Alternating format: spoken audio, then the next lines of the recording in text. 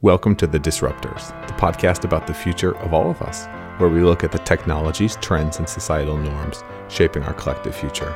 Hear the world's top minds share their insights and predictions on the convergence, direction, and ethics of exponential technologies transforming life as we know it. You can learn more and stay up to date at disruptors.fm.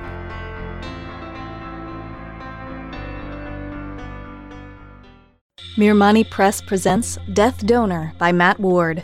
More information on the author at mattwardwrites.com to purchase the complete audio adventure or to download the entire Techno thriller free with a free trial of Audible. Visit deathdonor.com. Intro. Mirmani Press presents Neanderthal King by Matt Ward. More information on the author at mattwardwrites.com. You can purchase Neanderthal King in its entirety, or download the entire audio masterpiece free with a free trial of Audible at neanderthalking.com. Chapter 1. Fall of Akaj.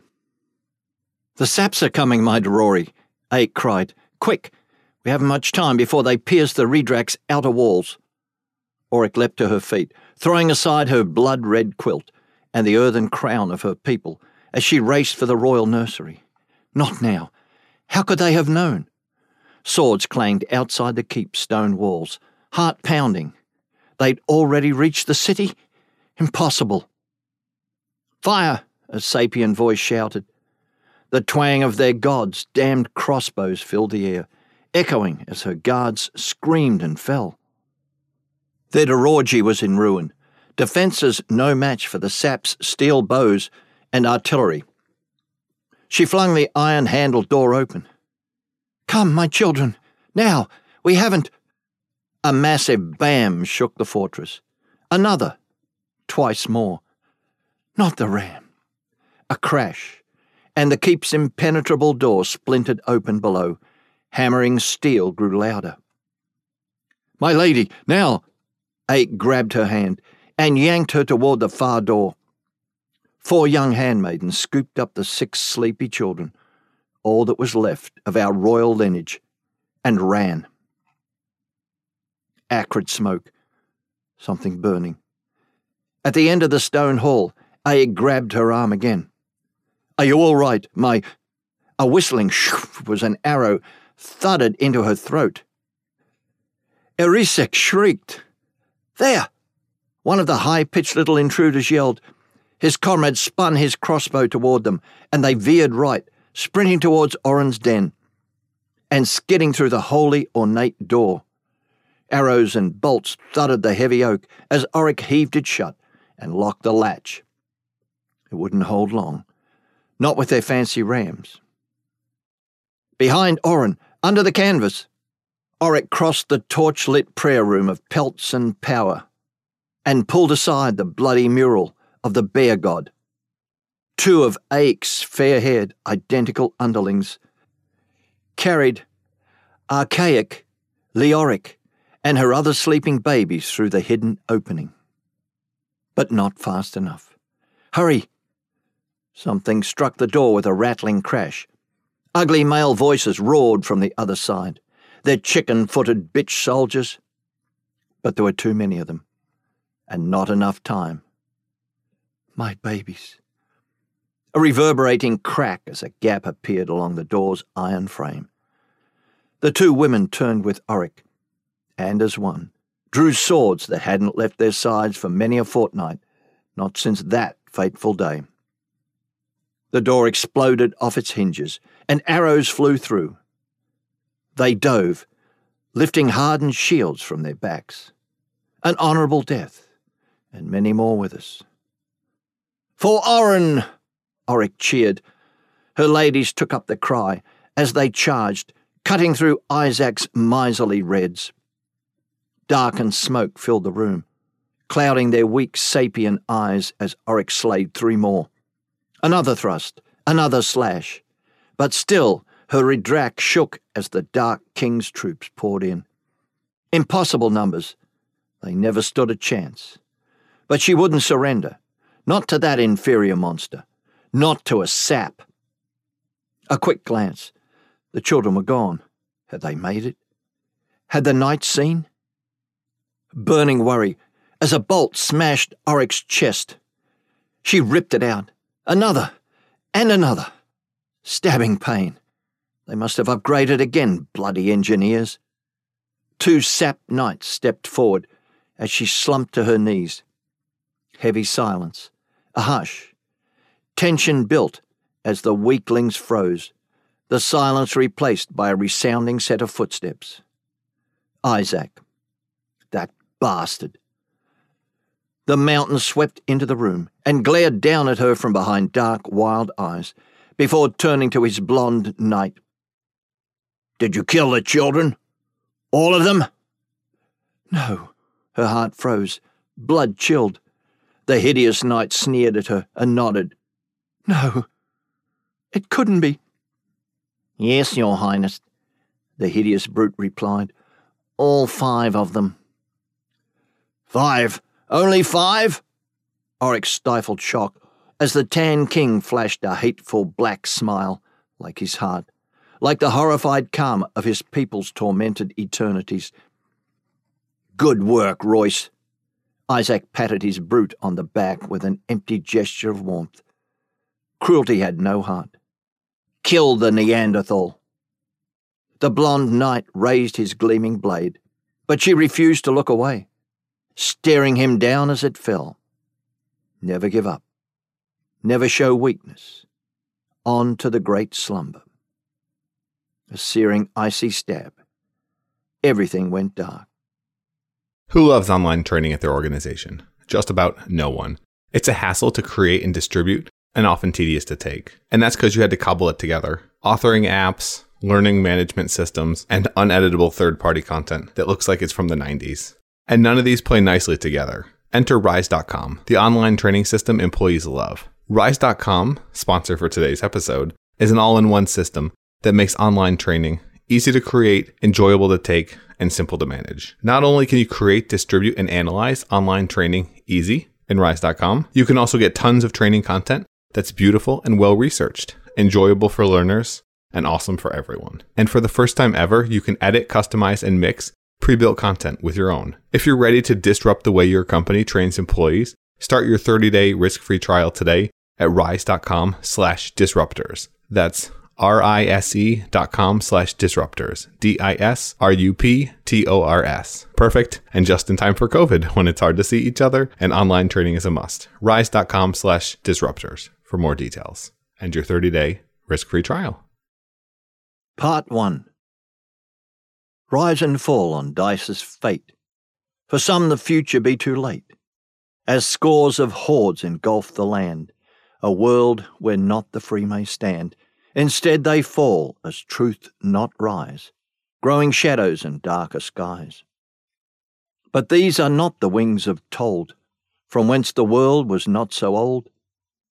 Thou needn't not a bane of sorrow, for better comes on better morrow. Or perhaps that be just lore.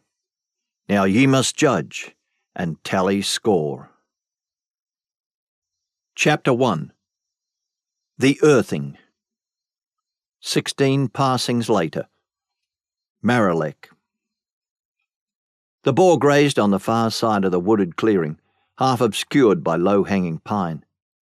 Big guys, almost 2 whinnies wide. It would take 2 arrows, together. J. Alec and I lined up the shot with our creator's handmade bows. 3, 2, 1. I loosed my arrows, and the feathered missiles covered the 70 paces without dropping a notch. An eruption of blood as the hog squealed, turned to run and collapsed. We rushed over and I slit its throat to end its misery. A familiar smile flashed between the two of us as I asked my sister which end she wanted. Always the front. She bent powerful legs and together we lifted the muddy behemoth onto practiced shoulders. It wasn't the first time, or a long walk. 2 quarter hours or less. Still I teased her. Sure you can handle it?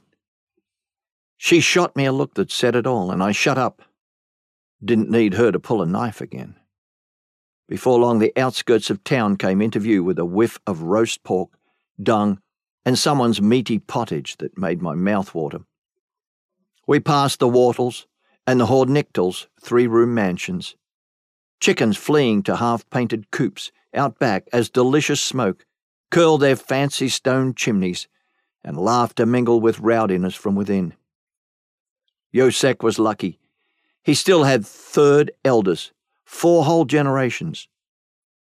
We dropped the pig next to our 2-ring, char-blackened fire pit beside our hut. Olerek, my father, was drenched in shirtless sweat, messy black hair tumbling his square back and hairy chest as he chopped wood with the hatchet Vogarek had given him last Parsings Day. "Marilek, help me with these logs. Need a rest after the heifer bearing this morn. Vogarek says rain comes." He handed me the axe and headed towards the village well, whistling a weighty tune. Time vanished as I swung, muscles flexing each arching blow. At some point, my creator, Vogarek, peeped out. "Is the boar ready?" Others said they saw the resemblance between us, the hard-nosed, angled chin, and smaller than normal forehead. I couldn't. Her straight blonde hair and inquisitive brown eyes were a million paces from my unruly dark curls and black pupils. Jayalik and I lifted the stiffening beast onto the cutting board and grabbed our matching hunting knives. We raced to carve the hulking limbs first. This time she won. Hands soaked in crimson failure, I rammed the rod through the meaty flanks, and we hoisted the spit over the flame. I singed my hairy hands and pulled back, silent. Face a mask, Jayalik wouldn't see me wince. She didn't. Supper was rowdy as usual, with 3 kids, 2 elders, and 2 great elders. Ought to have been 3, if Garsek was still here, if it wasn't for that row over herding rights last spring. But even without his cutting blade and sharper comments, the table was a war zone. Still, it had been 3 passings since anyone got stabbed, and even that was only an eating knife. Plus, ale was involved. After the free-for-all over the juiciest slabs, Vogarek wanted to hear a blow-by-blow of the kill. Even Yolanik kept his beard mouth shut for once, as we spun the story, at which point he brought up the wars further, south and west. At last, something interesting. But my creator shrugged when I asked what she thought. "The Sap Kings have warred among themselves for passings. What's to say this time will be different?" Which spurred a fire-turner of a tale from Olaric, who loved to one-up my other great elder, Yelanik. "Once, long ago, our people ruled these here parts. The Dororgis were massive and held dominion over all the best lands. Saps relegated to Africa, South Markle, and India, or so they say." Boring. Wasn't near the first time he'd told it. I cut into a bloody slab with my eating knife when there was a knock. A dirt-faced Yosek entered, chest pounding like the pale redhead had run down an elk. "What is it?" Vogarek hurried over, put her arm around the troublemaker I spent every hour with, but still, he shook. "There's been an attack. Wolves." He told us everything as Vogarek wrapped him in her brown homespun cloak. He'd been hunting with his brother, Barak, when the 2 of them came across a fresh kill east of our favourite fishing hole. "We were lugging it back when we stumbled on a pair of brutes. We tried to retreat, but Barak tripped." He winced as he described the vicious kill. "They pounced, and I drew my sword, but it was too late. Tore up his throat and thigh. The second wolf had gotten away, like their last stillbirth." "How can we help?" I gripped my friend's scarred forearm with a seething anger to show our support. His second kin in as many moons. Even out here, that was high. He nodded his thanks. before we earth Beric. We must kill the pack, or more may starve. It would mean a great deal if—" I cut him off. Was he serious? Of course we'd come. It's not like we could help with the carvings.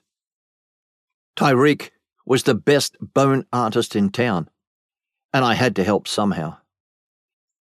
Bows and quivers came down from hammered pegs as we suited up. J. Alec grabbed her short sword as well, but I hadn't removed mine from earlier. Better prepared. Quarter hour later, Yosek's clan arrived, armed and fuming. The night was dark and hazy, eerie fog covering the village. But Gayarik pressed ahead, undeterred with her torch high, as we entered the woods, where I'd done my rites 3 passings prior. Visions of cutting down that bull lynx still gave me chicken skin. Past the pines, we came to blood-stained grass and claw marks at the edge of the clearing. We gave them space to make peace with their gods. They'd need to ensure his peace in the great slumber. But Tyreek would handle that. He was the best. After prayers and curses, we pressed deeper into the thick wood. Chances were someone would die this night. It was dark as pitch and still as death. I gritted my teeth and squeezed my blade harder. Never fear. If it was me, I'd do it with honor. I pushed harder to be at the front. The others followed, equally as aggressive. We all wanted this. J. Alec froze and drew her bow. A musky smell. Wet fur? Where? Yelanik knocked an arrow as I drew my sword from its leathered strap.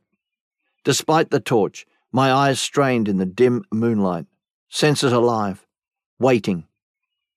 A rustle came from behind as claws scuttled. I spun, yelling a warning, but it was too late. The wolves were on us. Bowstring snapped as 3 sprang. I stepped to guard J. Alec's exposed flank and slashed an ice-white killer, slammed my boot on his skull as a short, powerful thrust caught another. Behind me, someone shrieked. Another round of arrows, and it was over. I hammered my pounding chest, and others did likewise to still the nerves and soak up the glory. Even Tyreek grinned, soaked in gore as he hugged his daughter. Both had tears of joy, because all was well again. We trekked home in fine spirits, bragging and jostling as the best of friends do. Gods, I loved a good hunt. When we got home, we piled into our cramped sleeping quarters and staked claims on the hay-strewn floor. A short fight over the corner.